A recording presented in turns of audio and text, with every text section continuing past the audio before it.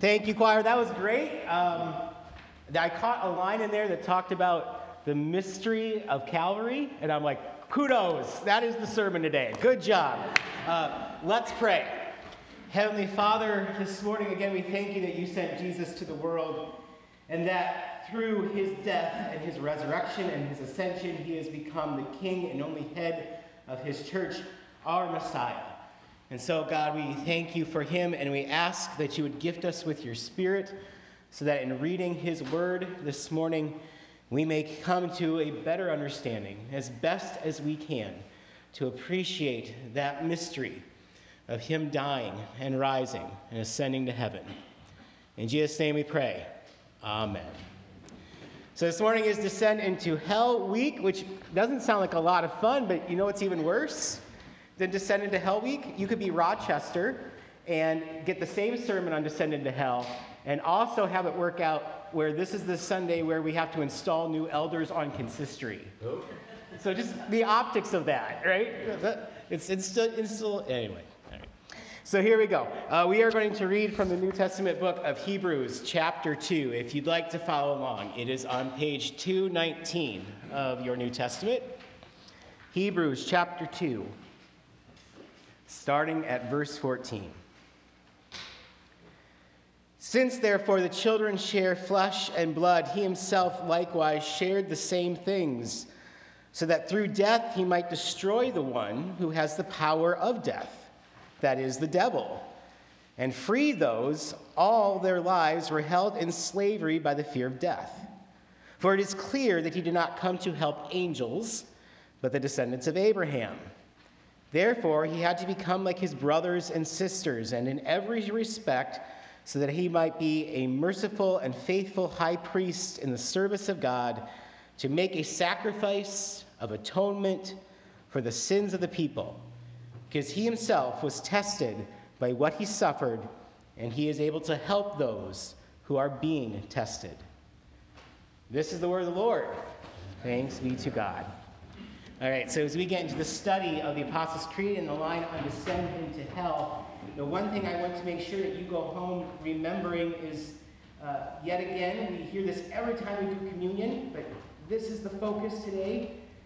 When I say the communion prayer, together we proclaim the mystery of the faith. Do you remember what the next line is that you join me in on? No? Together we proclaim the mystery of the faith, and then all together we say, Christ has died, Christ is risen, Christ will come again. This is a divine mystery. And you know, there are two kinds of mysteries that we can embrace in this world. The kind is like the Sunday morning paper with your crossword, and it's a puzzle that can be solved. And then there are mysteries that are mysteries. They do not have an answer that we could possibly solve. Maybe there is an answer to them, but we can't perceive them. And so, down through the ages, Christians have recognized that in the Apostles' Creed, when we get past Jesus' humanity and onto the work of his death and resurrection, that we can testify to the facts. That does not mean we always understand what happened there. It's a mystery. We still proclaim it because we know it happened, but yet we're not sure what it means. So hold on to that. Whatever else you hear this morning, we proclaim the mystery of the faith. Christ has died, Christ has risen, Christ will come again. So we get to that part of the Apostles' Creed that we move beyond just saying Jesus is a human, and we get into what he actually did that brings salvation to us, and it starts with Descend into Hell. As Christians, when we stand and say that together, it's a mystery. And hopefully by now what you've picked up in this series is I hold those mysteries of these things in an inclusive way. We're not doing it to define who's in and who's out. Do it with humility, because there's a mystery, a lot of things we don't know. And then also generosity is the one I would add this morning. We need generosity in the way we deal with Descend into Hell, because there's a lot we don't know and a lot of answers to people trying to figure it out. But remember this about Descend into Hell, that our own tradition, starting with John Calvin acknowledged that in the Apostles' Creed, that he would stand and say that confession, and yet there is nothing in the Bible, nothing, where it says that Jesus descended into hell after he died. Nothing. And he pointed that out. He didn't say reject the Apostles' Creed, but he pointed that out. And so as we get going this morning, that is a question for you to think about, is how did they get there in the early church to say he descended into hell? So to do that, to answer that question, we're going to talk again about progressive revelation. All these ideas from these last few weeks are starting to come together, but the idea of progressive revelation is this. God condescends in a good way, the way we talk to children because they can't handle it yet. There's a lot they can't manage. God talks to us like that, and through history, God has revealed certain things at certain times. So, in the beginning of Scripture, we get not a picture of hell, but we get Genesis 1. We get that glorious, beautiful, God bringing order out of chaos picture of God, heaven and earth, sea and land. He makes it all, creates it all in Genesis 1.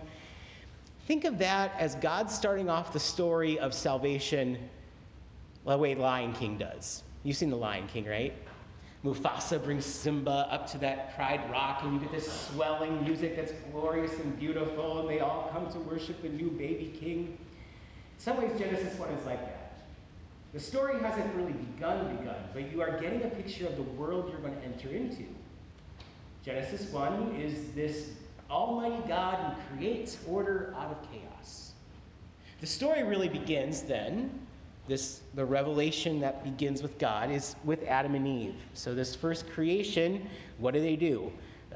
Eve talks to a snake, she eats a piece of fruit, they get thrown out of the garden, right? You got that story in your mind? That's really where the story begins, because every story needs a problem to be solved. It needs a conflict.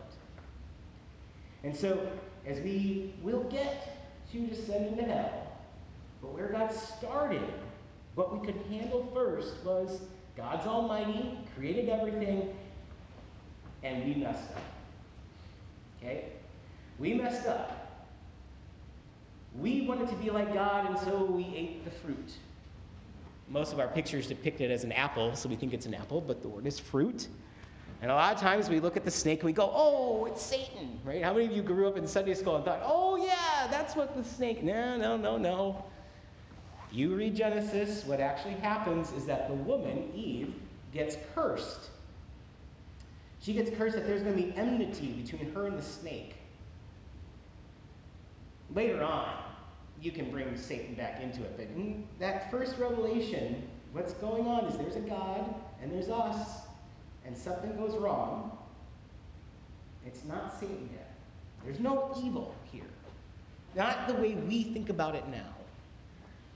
God starts with the story of God and us and the problem that exists in that, okay? So that's the first thing that God reveals. Now, as time goes on, we will end up, and just to get the picture of how this goes, do you remember the story where Jesus has gone across the sea, and he meets a man that the Bible depicts as wild? He's out of control. He's been living out of control. He's not in his right mind. And it turns out this man shows up and talks to Jesus, and he goes, I know you're God. Before you do anything else to me, cast me out. And it turns out the story we're in the middle of is Jesus is talking to a demon-possessed man. Right? And so Jesus is talking to this demon-possessed man, and Jesus says, what is your name? And he says, I'm Legion. And then Jesus casts out the demon into 2,000 pigs and sends them over a cliff to die. Right? Clearly, by the time we get to this story, the story has changed. That revelation has changed. Jesus is in the middle of not just the problem of God and us, where the story begins, but the story has added onto itself demons and evil and something that has to be conquered. It has happened. So what happened in between? How did we move from just a straight-up story about God and us and fixing that relationship to a story where that's still it, but now we have demons and evil and the rest of the stuff in the story? So this is the progressive revelation. This is how it has happened. As far as we can tell, the oldest text of the Bible that we have, the first stories that ever got told, the Hebrew people did not have a concept of an outside evil force. There was God, and God created stuff, including us. And that was a relationship that had to be fixed. Now, along the way, they had some other ideas that eventually would add to it. Somebody asked me about the word Sheol. Yes, they had a word Sheol.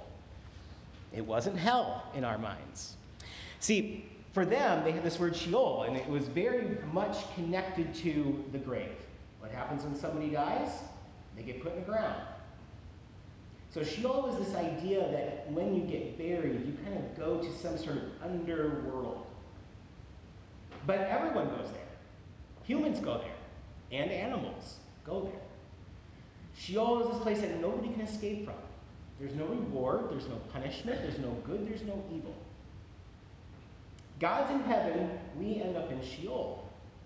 And Sheol is just that. It becomes this place where, and this is why it was sort of, attached to death, and their concept of death was, you can't talk, there's no light, there's no more communication with God, and there's no more God communicating with you. That's Sheol. It's not eternal punishment, it's just the consequences of death. And so much like the problem that Genesis gives us, which is God and us in a broken relationship, Sheol is the manifestation of that broken relationship. We are separated from God. We can't talk, we can't see, we can't interact with God or with each other. It's a very relational thing. No reward and punishment, just that. So that's Sheol. They had that word. They believed in that word. They had a word like Satan. That's a Hebrew word. But it wasn't an evil character. It comes from Job. Job is a very, very old text of the Bible. And in that story, Satan is not evil. Satan is some sort of character that interacts with God and talks with God and is the accuser who says, Job's really not as good as you think he is.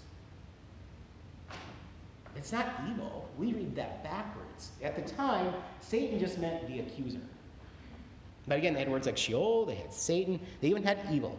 Evil is a word that shows up in Genesis. Adam and Eve each taught, they said they had the knowledge of good and evil is what they were dealing with. But again, their concept of evil wasn't a personification somewhere outside them. Evil was you rejecting God. Does this make sense? There is not this outside third party in the story. It's you and God. Separation from God is Sheol. There's an accuser in this story that says that relationship is broken and can't be fixed. There's an idea of evil, but you're the source of evil. That was the ancient Israelites. That's where they were coming from. And so what happened over time is they already had all that stuff in their sort of theological bag.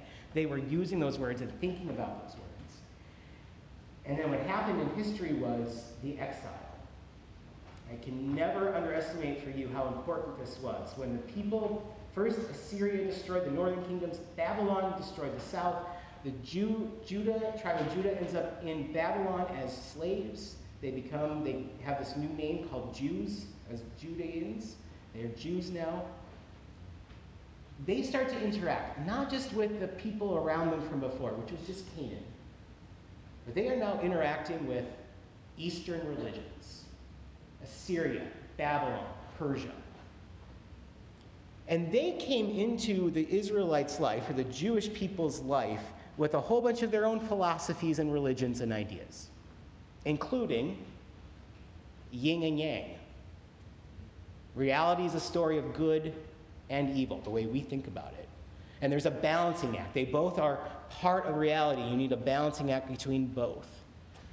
They came in with their foreign ideas about gods, and that evil side of that balancing act is a character. And that character lives in a place that's below. They brought all that kind of religion and philosophy stuff to this, and the Israelites, or now the Jewish people, went, aha, the next revelation. We always thought it was just about us and God. It turns out there is a third actor. named the devil. And there is not just Sheol, but now there's a place of eternal punishment. And someday we still go to the grave, but this is the way, by the time it gets to the New Testament that Paul would think about it, you die. Yes, you're in the grave. And there's either a resurrection from the dead or there's not. But do you see it progressed? These other cultures came into their lives. They discarded vast majorities of it, right? We don't know anything about Persian religion and Babylonian religion and Assyrian religion that much. But they did adopt some of the ideas. And the idea in Christianity is that was God. God was working in all of it. That God took what was happening in these other cultures, and as they taught it then to the Jewish people, God was inspiring them to now get more. So we go from Genesis, which is just us and God, and you get to Jesus, where it's us and God and evil. Some other outside actor that wants to hurt people. You get the devil, and you get angels, and you get demons. And you get this idea that, in fact, the devil has power over us.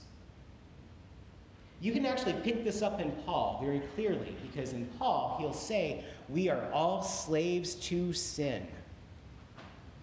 It was here in Hebrews, this idea that there's a devil and we've sold our souls to him. We are slaves to him now, and the devil will get his due. That was the context of the way people thought about the problem with them and God in Jesus' time. Yes, there's still us and God, but there's this third actor that we have sold our souls to. Someone's got to buy back our souls from the devil. Okay? Starting to get clearer why they would go into this idea of descend into hell. We'll get there. But here's what matters. All through this progressive revelation, the next question I have is, so what does that matter to us now? It's a great history story. I hope you find it interesting. It's worth finding interesting. But what does it matter as we confess the Apostles' Creed, that this is all the stuff that happened over time through this culture and this life that we read about in the Bible? Why does it matter? Again, it comes down to proclaim the mystery of the faith, not always knowing everything that is happening or is true, but knowing that something is happening, and we stand and say it together, and we hold it gently, generously, inclusively, humbly. Down through time, people have come to this part of Jesus' story where he dies, and what we are handed very clearly is language that says stuff like, Jesus died for our sins. You ever figured out what that means? What does it have to do that a Palestinian Jew 2,000 years ago died on a cross? How does what is this idea that that's your forgiveness of sin? Like, where's the connection? How do you explain that? The word in theology that does matter to us now, and I'm going to show it to you. I did this with the confirmation kids, so you get to know it too. Atonement. You know what that word means? It's in the word itself. At one meant. The state of being at one with God. Remember, the first problem Genesis told us was that we were separated from God. The problem of Sheol is that we're separated from God. Atonement is Jesus changing that. How do we become one with God again? And so people have searched the scriptures and tried to explain that kind of basic idea that Jesus died for our sins. So how is that an atonement? How does that bring us back to God? You know where you hear it? Well, you could hear it in the Lord's Prayer, because in the Lord's Prayer we say, forgive us our debts as we forgive our debtors. In Hebrews we read this morning that we owe the devil our soul, and someone's got to buy it back. Or another way of thinking about debt is that we owe God something, that we borrow life from God, and we got to pay God back for it. Give us our debts as we forgive our debtors is one way of thinking about atonement. We owe somebody something for our lives. Another way to think about it, and this is really what Hebrews is actually doing. You know, Hebrews is a New Testament book. It's trying to explain Jesus on Jewish terms, right? Hebrews. They're like, here's everything that came before. Here's all the revelation before. Here's how it explains Jesus.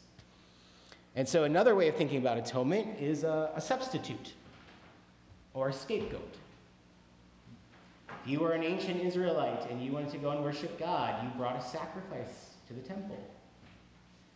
And you killed an animal. And the idea was that your sin transferred onto that animal. And so the big idea in that substitute picture is that Jesus becomes our scapegoat. And by the way, this is why he had to be fully human and fully divine. Because to be human, he had to be one of us, to be good enough to be our scapegoat, to be the one we could transfer sin to. But if we wanted to end the sacrificial system, where you have to keep sacrificing to deal with sin, then it had to be a perfect person, and that took God. Right? So substitute sort of makes sense of that fully human and fully divine thing, and says Jesus transferred, all our sin transfers on him. You can think of atonement as a drowning person. When someone's drowning, you know that you're not supposed to swim out to them to try and rescue them, right? Like that's the last resort. Because a drowning person is panicking. And what will happen is if you swim out to somebody who is drowning, they are going to jump on you, and they're going to pull you down with them. You're supposed to use those life preservers and everything, throw that out to them and pull them in because they're panicking. And in their panic, they're going to do harm to you. So one idea of atonement is, people are yelling Hosanna one part of the week, and by the end of the week, they're killing Jesus. But really what you got to picture is that they're drowning. And they are grabbing on, doing harm to Jesus to try and feel safe, to be saved. And the brilliant part is that Jesus is God, so he's not going to die even when he gets pulled under with us. That's another way, a more modern way. Debt, or substitution, or satisfaction. Our God is both a God of justice and mercy, and you can't separate one from the other. So God has to be both gracious and wrathful, punishing and forgiving. And the only way God can be both is through Jesus, not through us.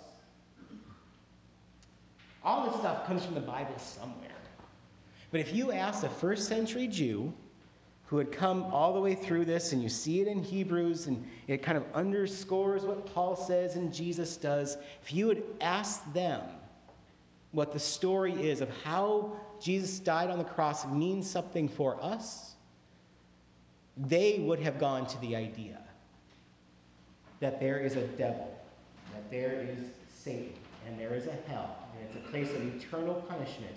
And we're going there because we sold our souls to the devil, and unless somebody buys us back, we are going to end up there with Satan. And so, while it doesn't make it into the text, it was very clearly their idea that Jesus died on the cross and then spent 3 days in hell paying the devil off for us. And of course, he's perfect. He's God, so he doesn't have to stay there forever. He deals with it. It's paid for. And that means that when he rises again, he's victorious over the devil. The devil thought he won. Jesus won. Because the devil didn't realize he couldn't win at this game. That's the way they thought about coming back to God. They had been sold. They sold themselves to the devil, and now they had to be saved. The problem is still the problem in Genesis in a way. It's still us and God, and how do we get back to that? But it deals with all that stuff that's built up, too. And so, descend into hell is never said anywhere in the Bible, but the ideas behind it. This particular idea of atonement, which now we call Christus Victor, meaning Christ victorious, or the chosen one who wins, that was what was to them at stake in the cross, and why they said descend into hell. Jesus had to go and pay for our sins for 3 days, and then rose again. Again, though, what's the one thing I want to make sure you go home with and all this history and all those atonement theories and all those ways. Proclaim the mystery of the faith. Christ has died, Christ is risen, Christ will come again. That's the stuff we know. The rest of it is us searching after answers to explain it. There are good things in every one of those explanations that have come from Christian theology, including Christus Victor. There are many that are bad. We've never settled on one. You don't settle on one. There has to be an inclusive nature here to all these ideas that come in all these different forms from the Bible itself. None of them say they are right and the other ones are wrong. They are all part of it. But the reason, and I'm going to close with this, the reason that I personally like the fact that we don't do what John Calvin told us to do, which is say descend into the dead, because he was, he's like, that's in the Bible. He did die, so he descended to the death. But we stick with descend into hell. I'm going to close with this. Two reasons. One is, I like the idea that we could honor all this.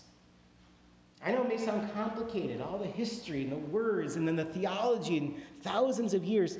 Every one of those people who ever worked on that, was ever inspired by God, who ever wrote this stuff down and lived in the midst of it, they're our brothers and sisters in Christ.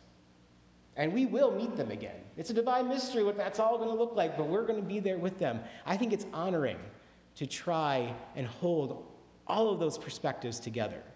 That's one reason. But the other reason I want to make sure that we keep up with descend into hell and don't dismiss it is because of this. You know that song we sing, In Christ Alone? It's a modern song, right? Let me read some of it to you. We sing this one all the time, but it goes like this. In Christ alone, my hope is found. He is my light, my strength, my song. This cornerstone, this solid ground, firm through the fiercest drought and storm. What heights of love, what depths of peace, when fears are stilled, when striving cease. My comforter, my all in all, here in the love of Christ I stand. Is you guys catching that? You've heard that one before? You recognize it a little bit? No? Come on, we sing it all the time. All right, here's the second verse. In Christ alone, who took on flesh, fullness of God and helpless babe, this gift of love and righteousness, scorned by the ones he came to save, till on that cross, as Jesus died, the wrath of God was satisfied. You know what they just claimed in that song? A theory of atonement. The one about God being both just and merciful, and the wrath of God had to be satisfied, or there had to be a debt paid back to God for the justice that is in God. So the people who wrote this song, the story goes that in about 2013, the Presbyterians wanted to put out their own hymnal, and they liked that song. It's very popular. So they wanted to include it, and they found a version of it in another hymnal that had changed the words on that line. Instead of saying the wrath of God was satisfied, it says, till on the cross as Jesus died, the love of God was magnified. And the Presbyterians went, oh, that's so much better, because who wants to talk about hell? Who wants to talk about wrath? People aren't going to come to church if we keep talking about this stuff. And then the authors of the song said, we didn't know that they published it that way. We never gave permission for them to change it, and we don't give permission to you to change it. Yes, I go, yeah, too, and here's why. Here's the next verse. There in the ground his body lay, light of the world by darkness slain. Then bursting forth in glorious day, up from the grave he rose again, and as he stands in victory, sin's curse has lost its grip on me, for I am his, and he is mine, bought with the precious blood of Christ. I love the fact that the writers did not just do one atonement theory in this song. They tried to get all of them in there. There is Christ as victor. There is debt being paid. There is curses being lifted off of us that we owe to the devil. There is satisfaction of God. I'm like, amen that you kept them all in there. But here's really what it gets down to, because then as they go through that, right, it comes back to what does this mean in our lives. Here's the final verse. No power of hell, no scheme of man can ever pluck me from his hand. Till he returns or calls me home, here in the power of Christ I stand. Here's why that matters. All those atonement theories, we honor the past, but also, here's what I've come to recognize as a minister. Boy, do we need Christ to be victorious. And I don't mean that we just like the idea that that's appealing to us, that he's our superhero. I mean we need it. And what I mean by that is, almost everyone goes out into the world and goes, yeah, there's something called evil. Evil. I don't know what it is, but yeah, this world is filled with evil. I get that. There's something wrong. There's something broken. Right? Everybody's sort of aware of something like that. And you know what? As Christians, you can do that too. You can go, yeah, there's evil in the world. Everybody panic. There's the devil. He's scary. He's horrible, right? And we live into the fear of our own theology, the fear of our own story. Mostly because we don't actually understand it. It actually makes a bigger panic in people. And instead, what really matters when we say Christ is victorious and why you need Christ to be victorious is so that you can change the story of, be afraid, everybody panic, there's evil in the world, oh, we're in so much danger, and turn it into no power of hell. No scheme of man will ever pluck me from his hand. The way you live your life changes when Christ is victorious. The way you interact with the world changes when you are victorious. The whole world will change when Christians act like they are victorious and not when they act like they have to be afraid of evil. I stand up for a descent into hell because I want you to never forget that Christ is victorious and not a scheme of hell, nothing from hell, no scheme of man can ever pluck you from his hand. You're safe. Fear not.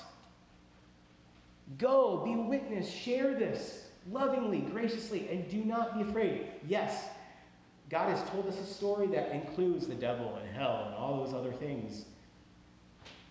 The real story always is us and God, and Christ has made a way. Stop being afraid. This morning I was at the coffee shop, the gas station. I got coffee, and I went to the register, and the guy who runs the place there in Stone Ridge was holding a bottle of hand sanitizer. And he said to me, this is the last one. I'm like, yeah? And he goes, yep. I got 100 in yesterday, and this is the last one. I just ordered 120 more. And I drove from the gas station back, and I thought about that. I'm like, is the world panicking? Or are they doing exactly what I just suggested? Because we can panic and go, be afraid, danger, oh no, all this horrible stuff's happening. And all we're going to do is add to the panic. Or we can be the kind of people that go, that's all nonsense, don't worry about it at all. Which may make you feel better, but it's still not going to help anybody who's panicking. And then what happens is if you go, all right, the fear is there, the danger is real, let's understand it, and then walk through it as people who know that they don't have to be afraid of anything. All right, now we can be helped and we can help others. Do you get the difference? We have to stand up. We need Christ to be victorious because people recognize that there is evil in the world. They get that. And we can panic with them. We can, oh no, it's not. None of that's real. None of that's real. Take wrath out of the song. Or we can go, yeah. And where does the story end? No power of hell, no scheme of man can ever pluck you from his hand. That is what the ending is, because Christ is victorious. Let us pray. Heavenly Father, thank you this morning for your word, and thank you for all the ways that you've tried to help us understand the work that you have done in Christ. Help us to continue to proclaim that mystery, respect that mystery, but also make sure that it means what it's supposed to mean. That we know, that we are assured, that we walk through this life as your people with the testimony that says, there is no power of hell and no scheme of man that will ever pluck us from your hand. In Jesus' name we pray. Amen. So let's stand and sing our next hymn, Give Thanks. It's an insert in your bulletin.